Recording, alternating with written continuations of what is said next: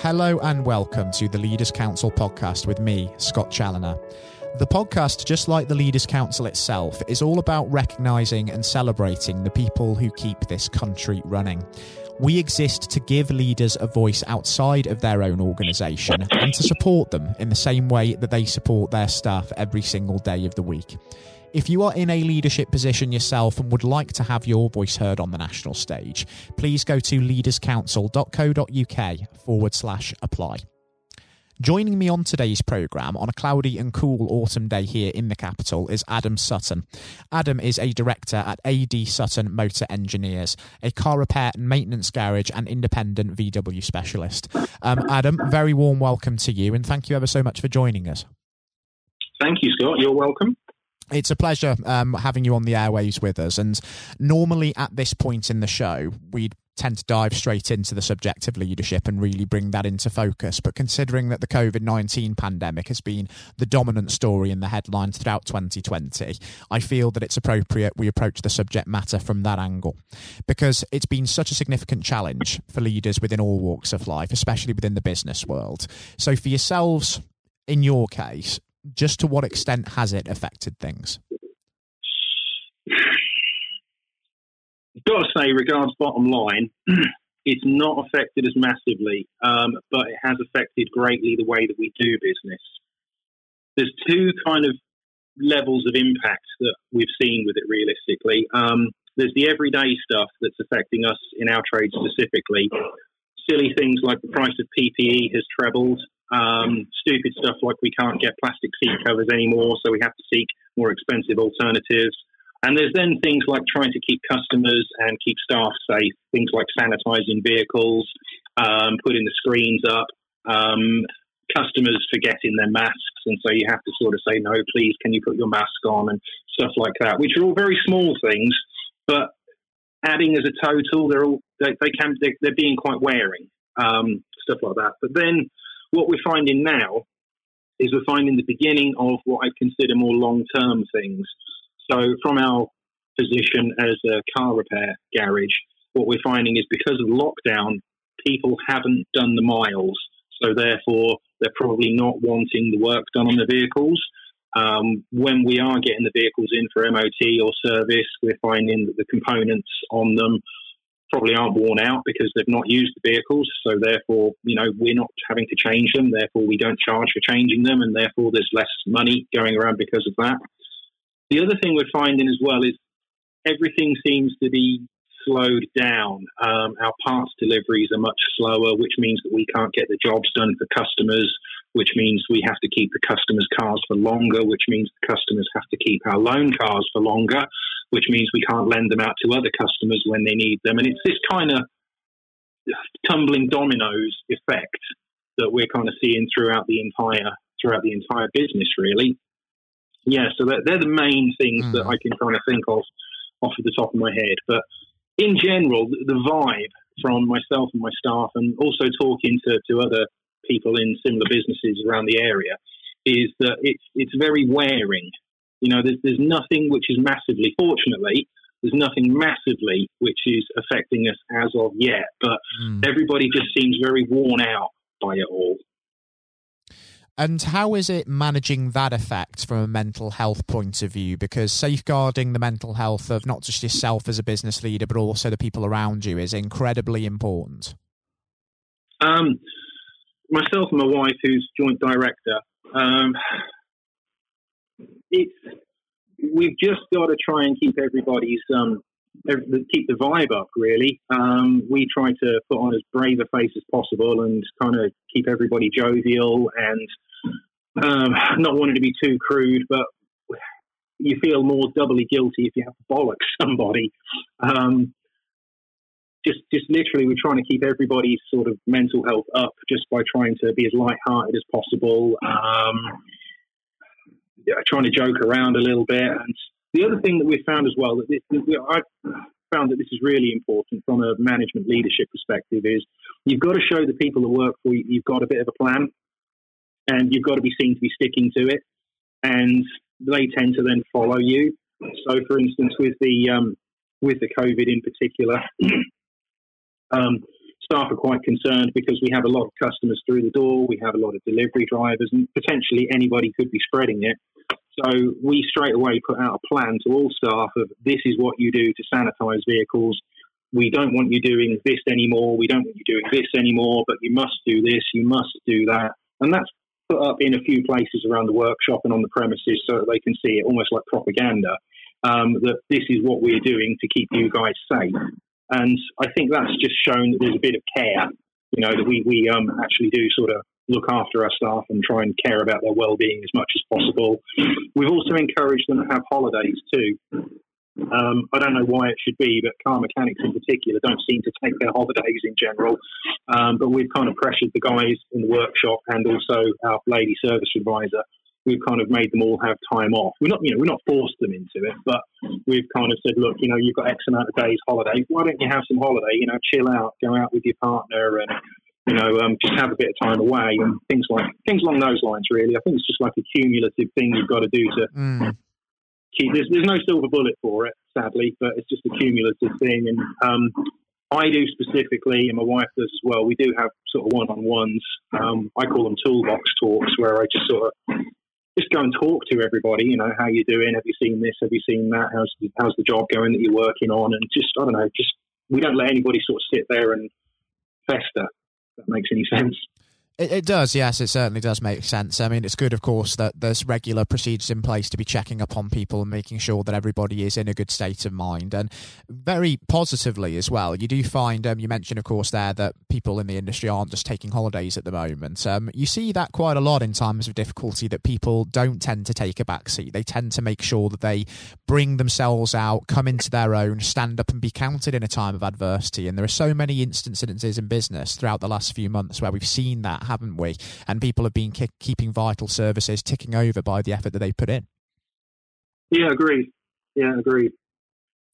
And thinking about sort of the long-term impact that this is going to have, I mean, you say in your industry it's kind of almost a little bit of a stasis at the moment. You feel there might be sort of something coming on the horizon. It's been mentally taxing, but it's not had a huge significant impact yet.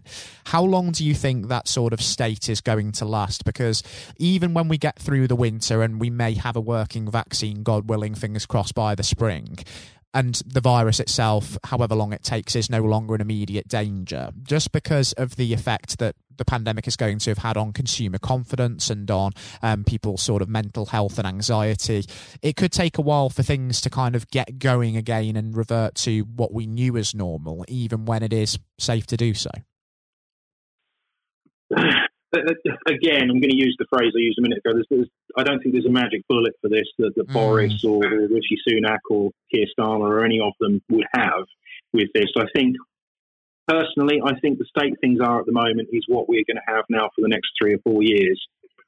I know it's completely different, but it feels very much like the recession that we had a few years ago, in as much as you constantly heard about it in the newspapers and constantly heard about how bad everything was going to be. People stopped spending money because they thought, this bad thing is on the horizon. This is going to get worse. This is going to get worse. The newspapers kind of talked everybody into it. And then it happened. And then it just sort of went away. I've got a feeling that we're probably going to have that, but obviously magnified and multiplied a lot. The intensity of it is obviously going to be completely different.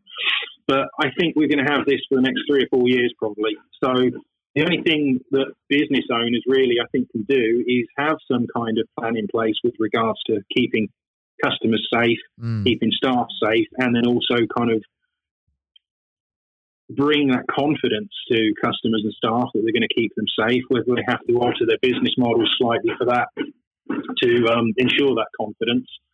But yeah, I think that's the step forward. So unfortunately, I don't think there's going to be any kind of green shoots, if you like, soon after Christmas, or any vaccine or anything. Even if there is any vaccine or anything along those lines, I think how things are at the moment is how they're going to be. And even when it goes away, I think there's also going to be scars that are left behind of it, because obviously businesses will have failed, sadly. It's inevitable. But the way people do stuff is changing as well with regards to how they purchase. I know I'm going off piste a little bit, but people don't visit the high street like they did 10 years ago. The fact that people are being forced to stay at home they're using internet services an awful lot more. Now, I mean, be that Amazon, AO.com or, eBay, whatever, people are actually, that wouldn't probably have used services like that, are now starting to use them. So therefore, that's then making the other businesses suffer. And where that's filtering into industries like mine is a lot of the bigger companies, you can actually kind of like book your service online, and you can do it all from your phone. And you don't, the garage will then come and pick the car up, and you can do all of this while self-isolating. So if people get used to that, they're going to expect it when the times get good. So again, I think we've all got to alter our business models a little bit to move with the times like that. It's interesting how businesses are planning for the future at the moment, because you can't really plan too far ahead, can you? As you say there, all you can really plan for is to make consumers' confidence come in, have safety procedures in place, but there isn't a long term anymore because guidelines and circumstances can change so quickly. It's no longer months and years ahead, it's like days and weeks at best, because things can change so quickly. So it is a challenge for businesses to try and strike that balance between being proactive as possible, and then being ready to be reactive and being on your toes for when changes do come along as well. Correct.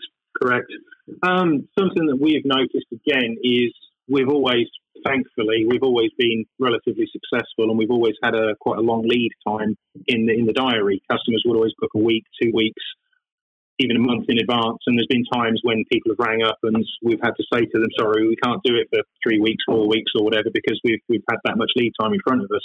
We've noticed that's diminished drastically, probably since coming back after lockdown and since the summer. It's diminished drastically. So at some points we're kind of like a day, 2 days in advance. And what we've noticed with customers is they've also become a little bit more impatient. I think that's the general sort of vibe and the mood of the country to a certain extent.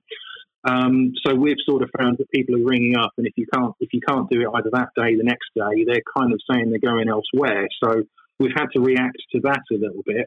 And there's been a few times just recently, I thought, God, where's the next job coming from? The guys in the workshop are starting to kick their heels a little bit. There's only so much sweeping up they can do at 4 o'clock in the afternoon. They want cars to fix. And I don't know why, but then all of a sudden the floodgates open and it comes through the door again. I suppose we're just feeling it more because of the times as they are at the moment, whereas, 2 years ago, maybe we would have just thought it's a bit quiet this week. Confidence-wise, our plan before COVID was we were going to try and employ another technician and have another bay working in the workshop. And my wife Emma and our kind of dream, as I'm sure it is with a lot of small business owners, is that one day we'll be able to work full-time on the business rather than having to work in it quite a lot of the time. And the plan was get another technician, get the other bay moving, possibly get another service advisor out the front, seeing the customers in, and then Emma and I can kind of work more on advertising and accounts and actually trying to direct the business as opposed to having to sort of drag it along, as I think a lot of business owners have to do. So that's obviously gone completely on the back burner now, where the expansion plans are. It's going to happen, but it's probably not going to happen as quickly and quite as smoothly as we wanted it to. So regards confidence, we're probably not going to be making any big expenditures for a while, at least, until we kind of get a bit more confidence with stuff. And I think that's pretty much how every business owner is at the moment. They're all kind of digging their fingernails in a little bit and just getting ready to hang on. No, I certainly understand where you're coming from that point of view, and it is going to be an interesting period to sort of see what does happen from that sense, because we are in a period of stasis in a lot of instances in business, and we have to wait, of course, for the landscape to become clearer. Now, I would like to move away from the doom and gloom of COVID before we do finish on the program. We've talked about it an awful lot already. You mentioned, of course, your plans for the business, and eventually your vision is to sort of take more of a kind of director's role and work on the business rather than within it. Thinking back to when you first started, which I think was around about 2007. Correct me if I'm wrong there.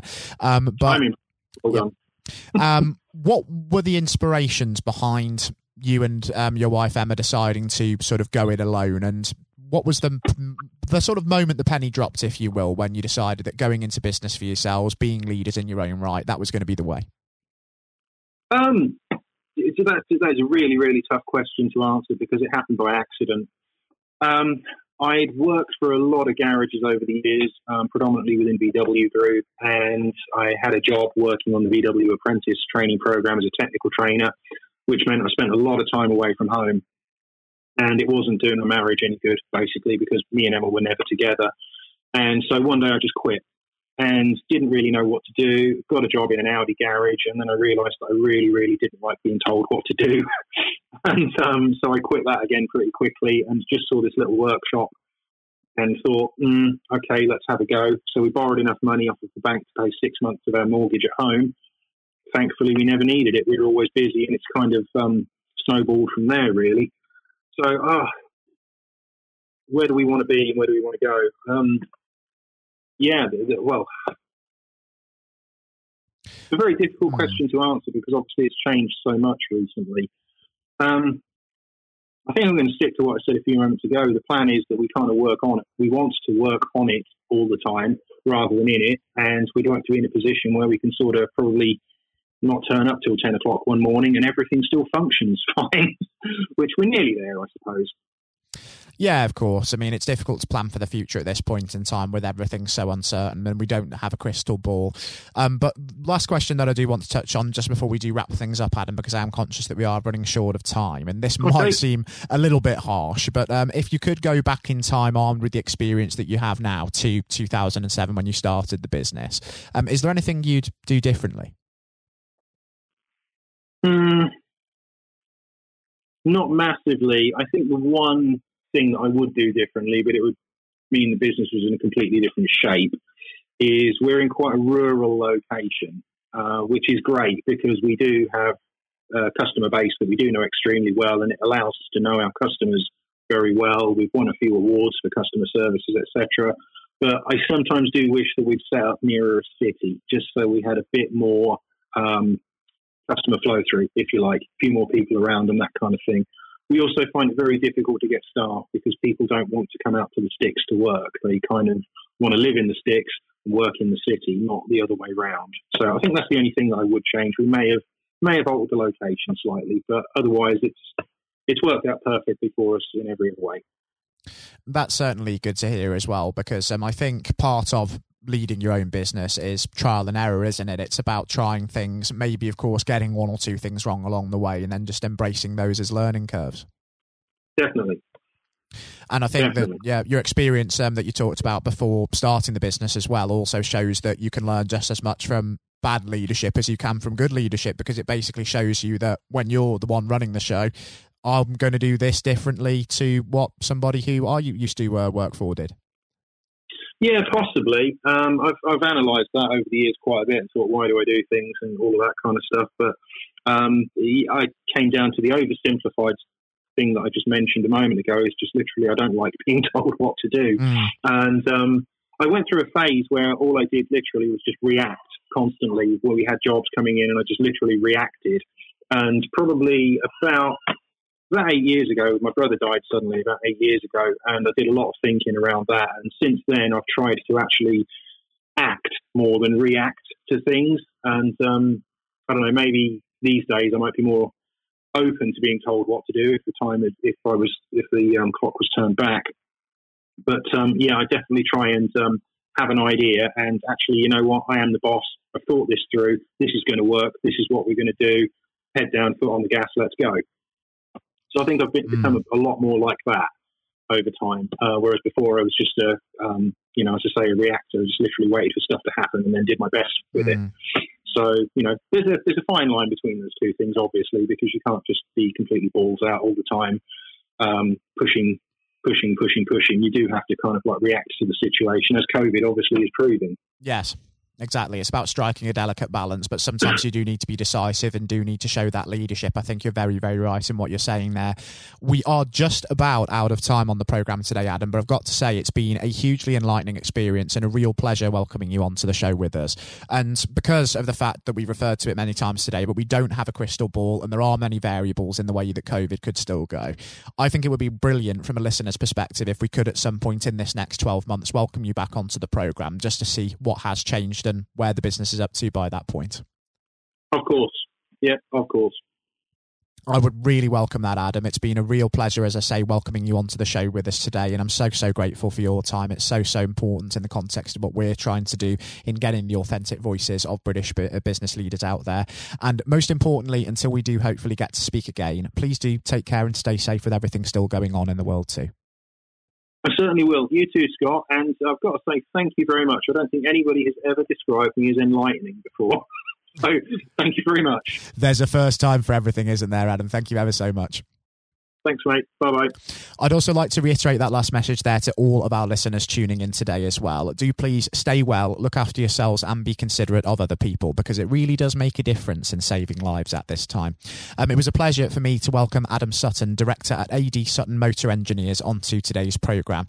Next up on the show, we're going to be joined by Matthew O'Neill for his exclusive interview with former Education Secretary and incumbent Leaders' Council Chairman, Lord Blunkett. Lord Blunkett is today an active member of the House of Lords, having been elevated to Parliament's upper house in August 2015, and that followed a distinguished political career which he enjoyed despite being blind from birth.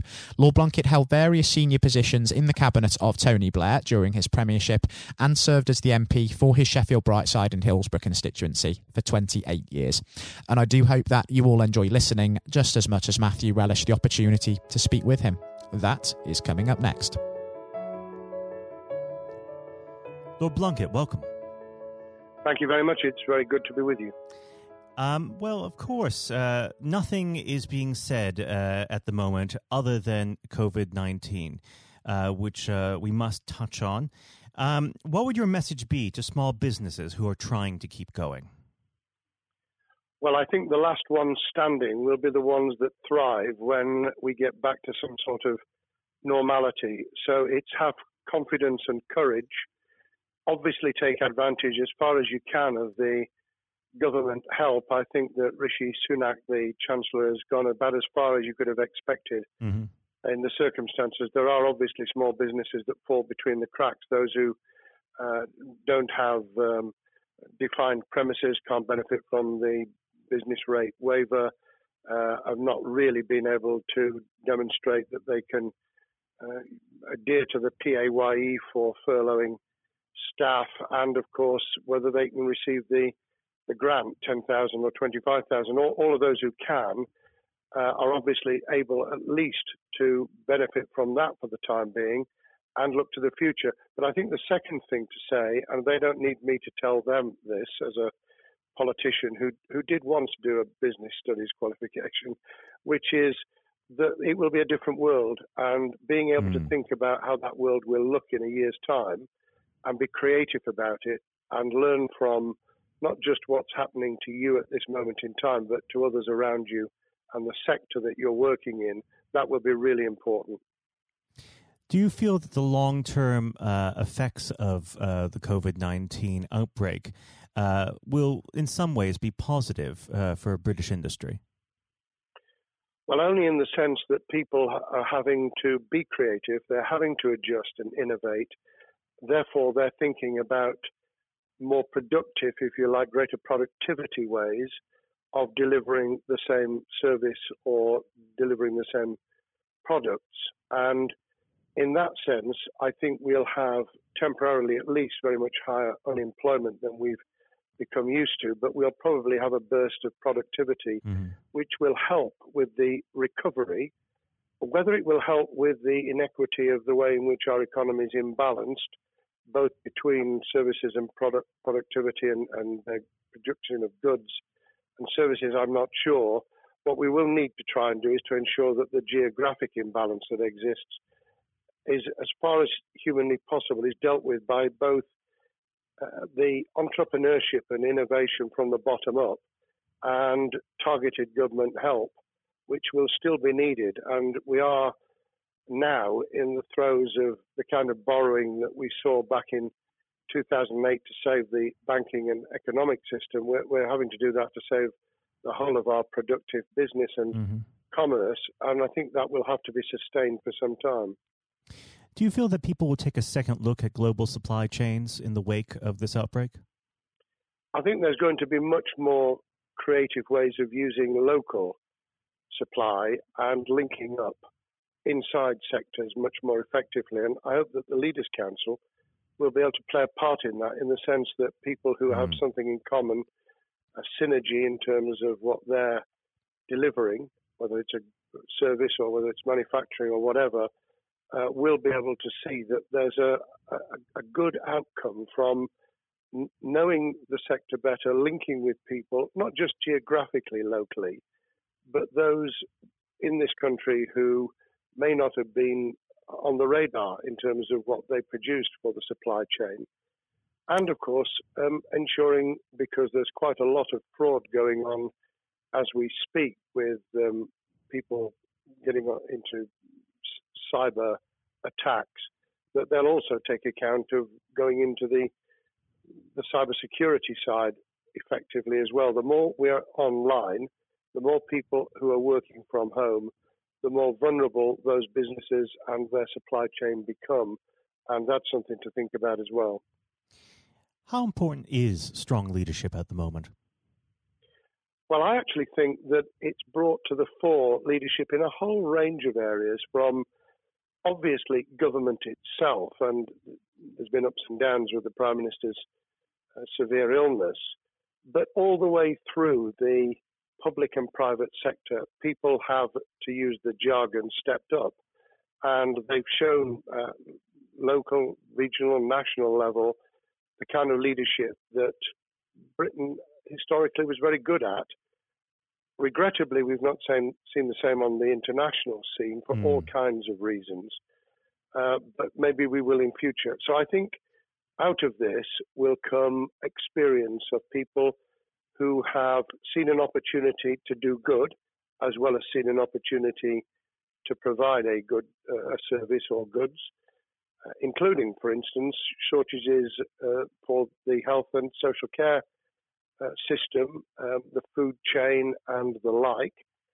But also, I think in terms of seeing the synergy between the private and the voluntary sector, and using people's commitment to each other in a very positive way. I'm not sentimental about this. Things will revert.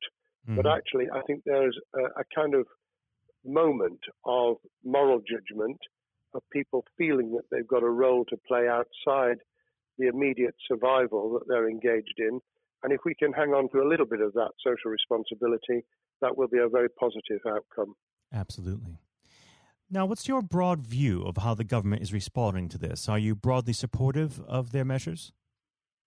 Well, it may surprise people to hear that I have been very supportive. Of course, there's been legitimate criticisms about the speed of response on protective equipment and on issues relating to testing. But my own view is very similar to the challenge that was made to the Prime Minister of Italy, when people said, why didn't you close Italy down faster? And he said, a fortnight before we did it, I would have been considered to be a madman, and nobody would have agreed to do it if I'd tried to move too quickly. And I think that's something that we need to reflect on here in the UK. We may have seen the signals elsewhere across the world and taken them more seriously at the time. Hindsight is a wonderful thing, but as someone who's had his life in the opposite political party to the present government, I think that with some hiccups and mistakes, they've not done a bad job in what has been incredibly difficult circumstances. And you're absolutely right. In a liberal democracy that we live in, it's very difficult for people to swallow orders given to them from government. Well, the UK and the US, and to some extent the Scandinavian countries, have a very different history and therefore interest in maintaining the freedom to decide and the persuasion and consent that's required. Those countries that have experienced one way or another totalitarianism over the last century have a slightly different way of coming at this.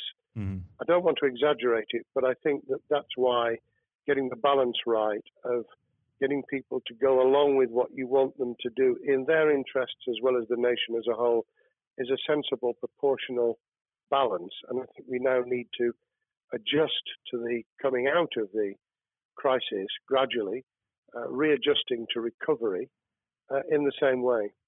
Now, something you've mentioned recently on this balance is the police overreach in the enforcement of the COVID-19 structures that have been put in place. What have they done right, and where have they gone too far? Well, I think that they were interpreting what was not necessarily as clear advice as it might have been for all kinds of reasons, because people were feeling their way. I think what's come out of it has been a demonstration by local police services in some parts of the country that they could get people to do what was needed without the heavy hand of drones overhead or people being told that they shouldn't be walking in the street, because this was all about self-isolation, not incarceration. It was about getting people not to pass the infection on to each other and therefore to provide distance rather than to make our lives a misery. Those police services that adopted that policing by consent and chivying people along did really well. Those who went over the top, I think, soon got a very substantial pushback. And one of the strengths of our democracy is that you could have that debate. People could say, I'm terribly sorry, we think the police force in our area has gone over the top. And that in itself is a constraint and a readjustment. That's another strength of living in a country where you can have opinions and express them without actually being thought to be a fool. Now, of course, the government has faced criticism that they were slow to react, and Boris Johnson wasn't present at the early COVID-19 COBRA meetings. Now, Number 10 has claimed that this is normal practice. The health secretary often chairs COBRA meetings related to health. Does this tally with your experience as a Secretary of State, or would you have expected the PM to be more hands-on during the initial stages? I think different prime ministers do have a very different style. And Boris's style, which I think will now be considerably adjusted, was very swashbuckling. In some senses, delegating is a good thing, as every leader of every business or public service knows. Those who try to pull too much into themselves end up with a massive bottleneck, great failure of trust, and the inability of people to show what they're worth and to demonstrate their capability. So I'd be very wary of jumping in and saying he was wrong to delegate the essential COBRA meetings. What I was surprised about was that he didn't chair the first couple, because my experience with Tony Blair for the 8 years I was in Cabinet was that Tony was a great delegator, but he would get a grip to begin with, watch what the difficulties were, and then give people direction and confidence to be able to get on with it. So looking back, I think Boris himself probably thinks, God, I wish I'd spotted the signals from elsewhere in the world more rapidly, and I'd just been there. However, this also raises another issue. All of us in positions of leadership need good teams around us. I think after this is over, he will be assessing those who really did step up and those who demonstrated their inadequacy. I think we'll probably end up in a year's time with a much stronger cabinet than we have today.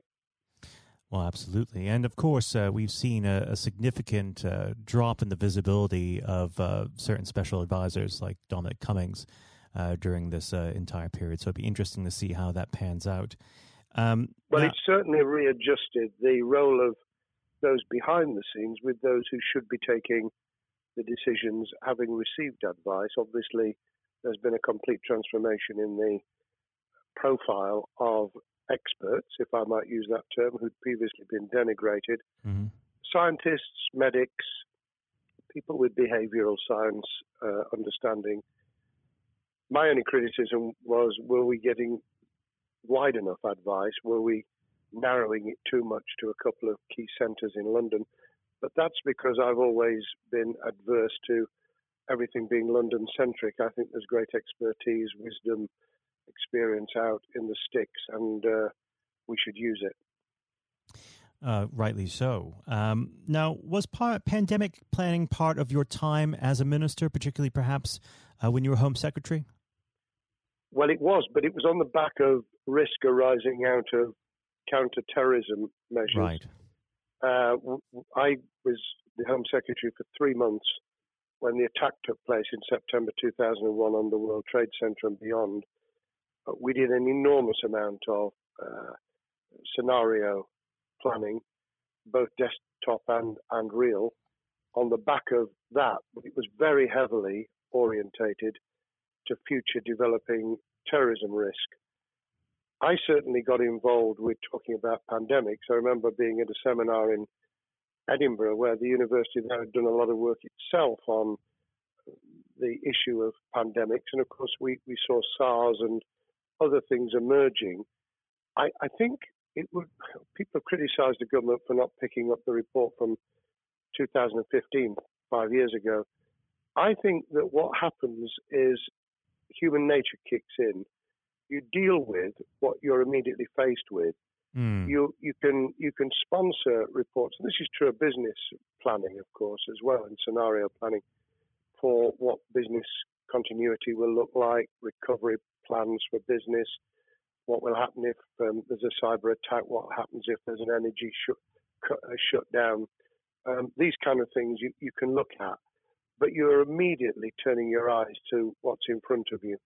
And had we picked up a bit more on the danger from Ebola and SARS and what have you in the past, then we might have said, what if something hits us in the developed nations that we don't have a vaccine for, that we can't immediately whisk up protective materials or equipment, or for that matter, medicines that help with recovery, all of which we now see are a danger. I think this will make an enormous difference to the planning for the years ahead.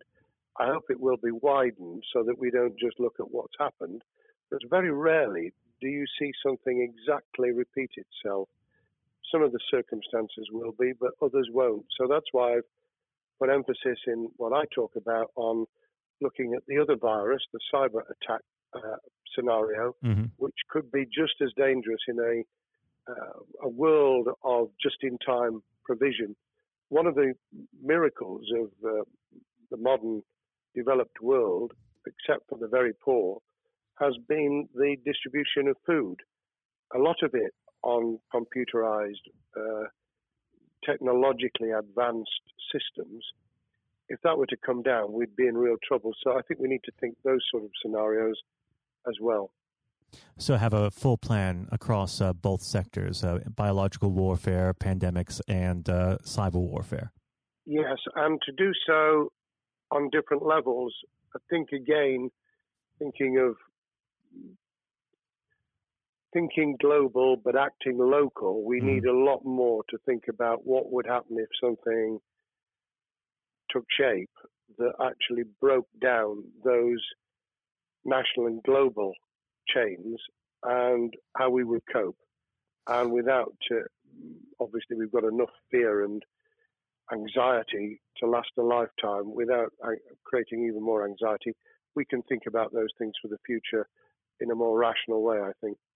Now, aside from the physical threat of the virus, one of the things that people are vastly worried about is the effect on the economy, not just national economy, but also the world economy.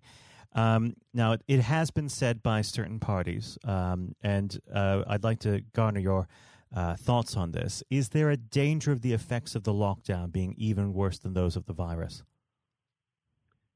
Were it be prolonged, I fear that balance would tip the other way. It is about proportionality. It is about balance. It's the wisdom of Solomon, really, to get the moment right when you start to move and then to move quickly.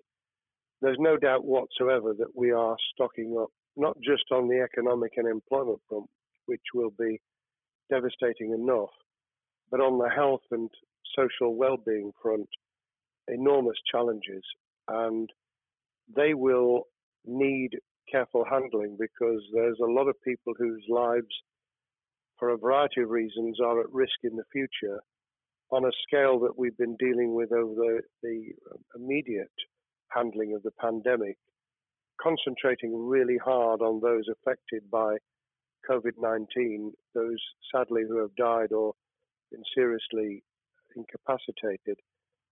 That will roll over into the economic, the social, the mental health and cultural well-being of the nation, and that will need all of us to pull together as well. Absolutely. Now, do you believe the government's doing enough for business? I think that the speed of reaction once the scale of the pandemic was clear was very good. I've praised Rishi Sunak for his action.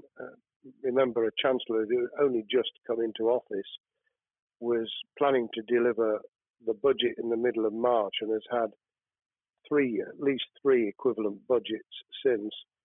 I think he's handled it very well. Understandably worried now about what we're doing to our economy. The level of borrowing is sustainable because of low interest rates, but it reaches a point, of course, where it tips over so that you can't then do the kind of structural investment requirements that the government were laying out before and in the March budget. And those will have their consequences as well as a planned payback over many years. I think we've learned something over the last few months. We needed to take immediate action. We don't want another round of austerity equivalent from 2010 through to 2019. I don't think the nation, on the back of what's happened and the challenges we have, could take that. And therefore, we need a different plan, economic plan, over a much longer period, just as we did from the Second World War all the way through to 2002, when the final American loans were paid off. Now, of course, one thing that's on everyone's lips, how much longer do you believe that the lockdown can go on for? I believe that we need to be substantially back in action as an economy in June. This obviously is led in terms of places where people would meet in large numbers, having to adjust to the fact that it will be longer for them. And sadly, that will involve business closures. It's why the Chancellor extended the furlough scheme to the end of June. Mm-hmm. But unless we get things moving in June, I think we'll run into the summer where all kinds of services and industries will have a chain reaction effect. And what happens with one will then have a major impact on another. And then you get the skittle effect where things get knocked down that you hadn't perceived were going to be affected. So I very much, if I were in government, and I always think of things in that context, what would I do if I were in government? I would be on the side from the second week in May, on the side of the hawks in terms of saying we've got to start moving, and we've got to do so with the collaboration and cooperation of the public who have got the message, who did behave, who responded magnificently. Let's try and get back, perhaps, doing things differently for a time, but substantially getting back to business as usual. And unless we do that, then those areas that can't and wouldn't expect to be back in action immediately get pushed further into the middle of the year and the autumn, and then they become unsustainable. Now, of course, one of the other major developments we've had recently are the changes in the Labour Party. So if we could just speak on the Labour Party for a while. This might sound like an obvious question, but how does Sir Keir differ from Mr. Corbyn? Well, I'm biased because I believe the Labour Party has come out of 4.5 years of a black hole of a nightmare, where it neither represented a credible opposition nor an electable government, and the combination was to let those who supported the Labour Party and needed some of its policies let them down very badly. Sir Keir Starmer both is a highly intelligent, professional lawyer who, as Director of Public Prosecutions, led the service well, had to take difficult decisions at a time of austerity, understands the world beyond Labour members, but has been able to do business with those who originally supported Jeremy Corbyn. Mm-hmm. And was able to command support from them. His creation of a balanced shadow ministerial team has been very encouraging. I supported Lisa Nandy, who he's made Shadow Foreign Secretary, because I thought she understood the north of England and the disaffected former Labour voters. But I believe that Sir Keir has taken on board those who have something really sensible to offer, and I believe he will be both a great leader of the opposition. More importantly, he will then present himself as a credible alternative Prime Minister. And all governments need an alternative government at their shoulder. It was true of us from 97, and it took the Conservatives some time to recover and to get to that position, but they did, and the Labour Party will, and that's crucial for our democracy. All of us need to understand and appreciate that a living, breathing, functioning democracy requires a credible, confident, and in many ways supportable opposition, as well as a government that we clearly want to do well, because none of us want, as we didn't with the COVID crisis, none of us want the government to fail. We want to see our economy recover. We want our social well-being to be taken into account. We want to overcome deep-seated inequality and poverty, and we want to do it with enterprise and entrepreneurship and business playing their role, and that is about leadership nationally, locally, in the private and the public sector, people with ideas, with confidence, with the ability to pull teams around them, above all, to have some idea of what it is they want to achieve and a very good idea as to how to achieve it. Now, of course, one of the biggest problems Sir Keir is facing will be tackling the party's anti-Semitism problem. There has been a recent internal report that has been quite damning. What's your response to that report, and what does Sir Keir need to do in response? Well, there are two reports. One which is being produced by the Equality and Human Rights Commission, which he will, and has already indicated, will implement in full. The second was a leaked report put together by the supporters of Jeremy Corbyn, 800 pages of private interchanges on social media, which he has, Keir Starmer, set up an investigation to identify who did it, who leaked it, what the content was, does it have any salience and lessons for us, and where necessary, action will be taken. So I hope that as he moved very quickly to reassure the Jewish community, so he will be able to take the necessary steps to back up that reassurance with the kind of actions that says that this was a blight on a historic great political party that all of us were ashamed of. We've been able to put that behind us and to move on to facing the future with confidence.